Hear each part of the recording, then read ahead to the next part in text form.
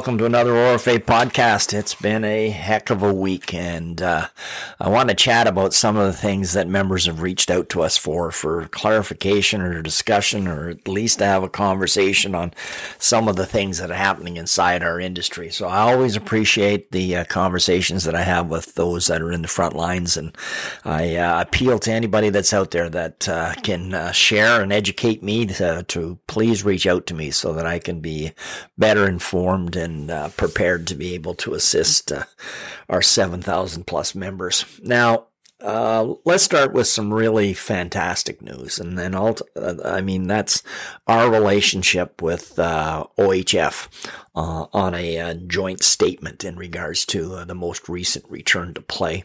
Now, I gotta give a shout out to both Phil and Will over at OHF for taking on the initiative of bringing together facility managers from around the province to have a conversation in regards to the complexities and learn about some of the environments that, in fact, that we work in as practitioners and how it impacts what they're trying to do as an organization.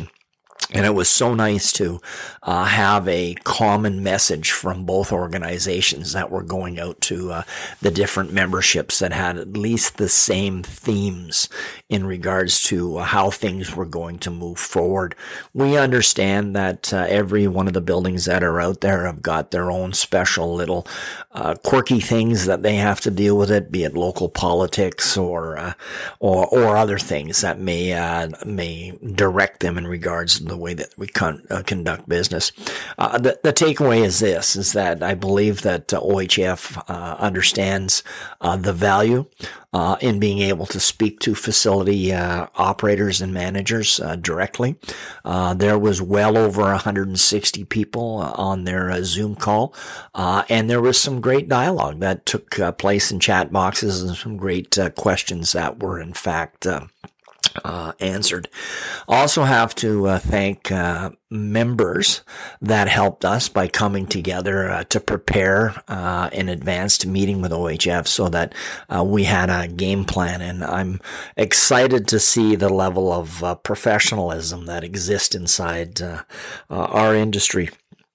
We have members out there that are very much engaged and in tune what's going on. And as an association, that's our role, to be able to tap into that kind of stuff. So if you haven't read the OHF ORFA joint announcement, I invite you to visit it on the website.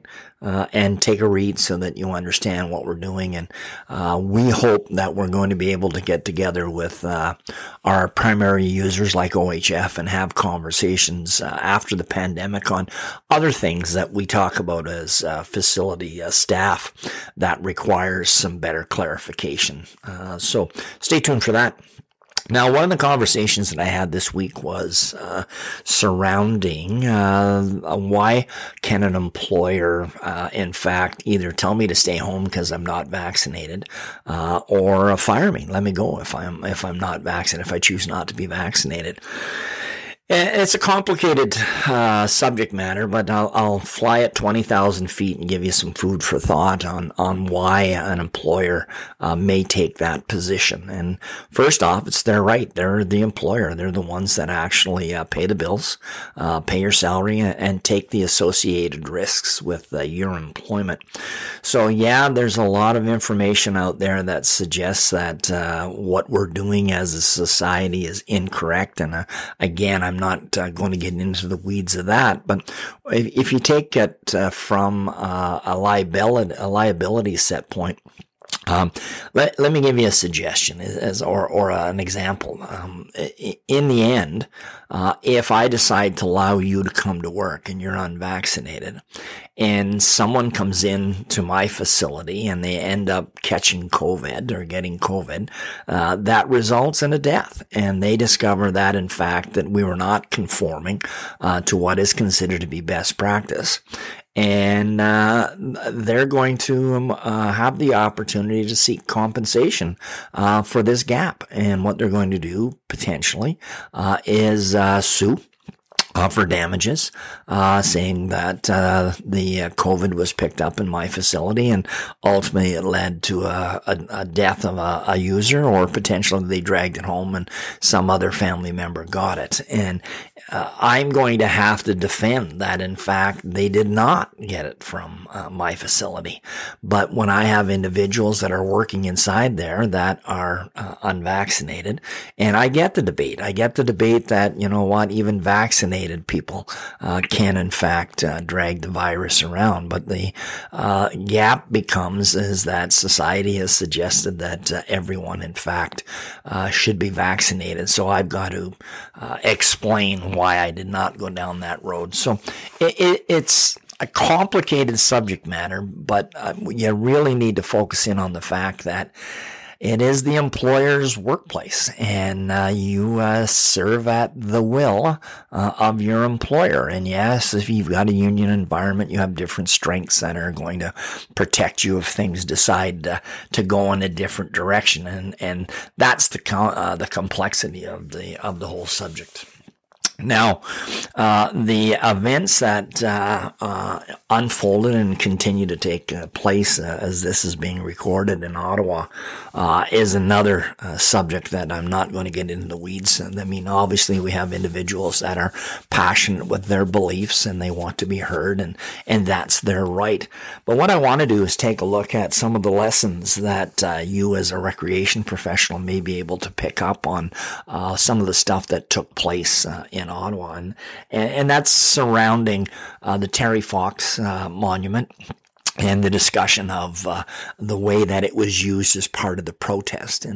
And what you need to appreciate is that even though it seems that it was soft vandalism, and it was vandalism, I mean, it's kind of being like a little bit pregnant. You can't be a little bit pregnant. You're either pregnant or you're not pregnant. So vandalism is the same thing. I mean, ultimately what happened to the Terry Fox monument under the criminal code is defined as being vandalism. And yes, maybe there was no real damage, and yes, there's no long-term impact, but if you take a look at the criminal code, and I've got a whole article on it in Technical Corner on what constitutes vandalism, it doesn't have to create damage. I mean, ultimately, just by interfering with some other person's property in a manner that it wasn't originally designed for, it constitutes vandalism.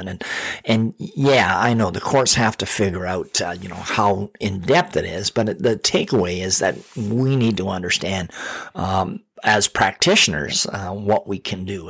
And if you take a look at the article, it gets into the activities that took place in Ottawa, and again getting into the other event of the events that went around the unknown soldier's grave. Now, did the individuals act maliciously? No. Did they get caught up in the moment? Most likely. But the result is that, in fact, they did color outside the laws of the land. And not only are we talking about mischief now, we're talking about mischief that's related to war memorials. And the criminal code has a specific section in regards to the potential legal ramifications when an individual, in fact, does act inappropriately around these type of monuments or other structures that are associated with memorializing war. So we dive deep into that subject matter and legal awareness too, and it was interesting when we went through the mechanics of redesigning our grounds courses that, in fact, members did bring up some of the challenges that they had associated with these type of areas, which are in fact recreation facilities. Now, the Terry Fox Foundation, I was impressed with their response. I mean, obviously, they were not going to support or condone what happened in Ottawa, but they recognized that it was not malicious, and they decided that instead of making a big hoopla out of what had happened, that they changed the channel and they took the opportunity to promote the Terry Fox Foundation And ultimately, the story of Terry and how the monument got there. So in the end, the association decided, you know what, that's a great approach. Why don't we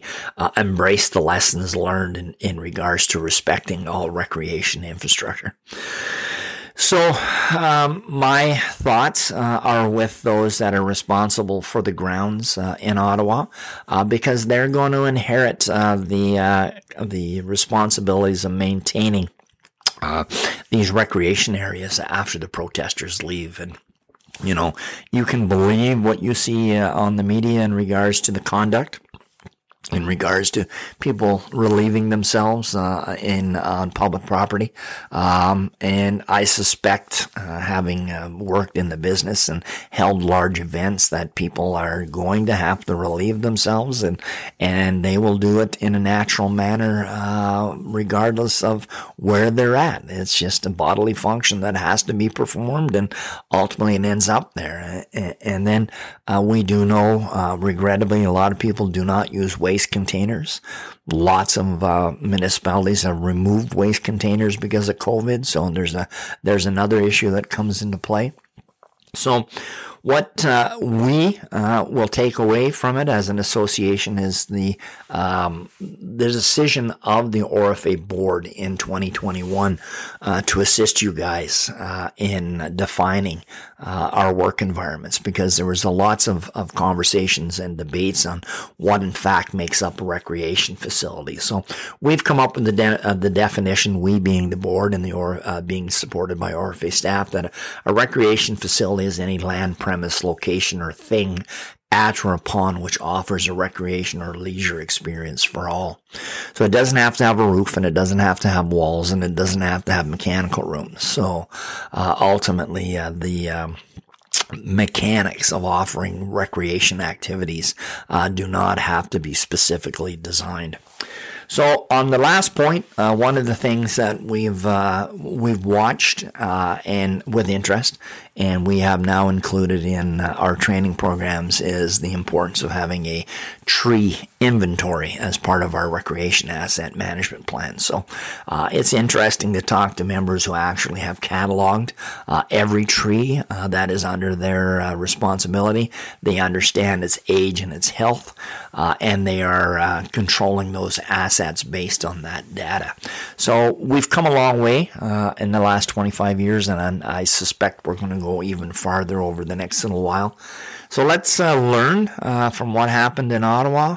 Let's continue to share information in regards to what's happening with COVID. And most importantly, let's stay safe out there. So until we get to meet again, thanks for listening.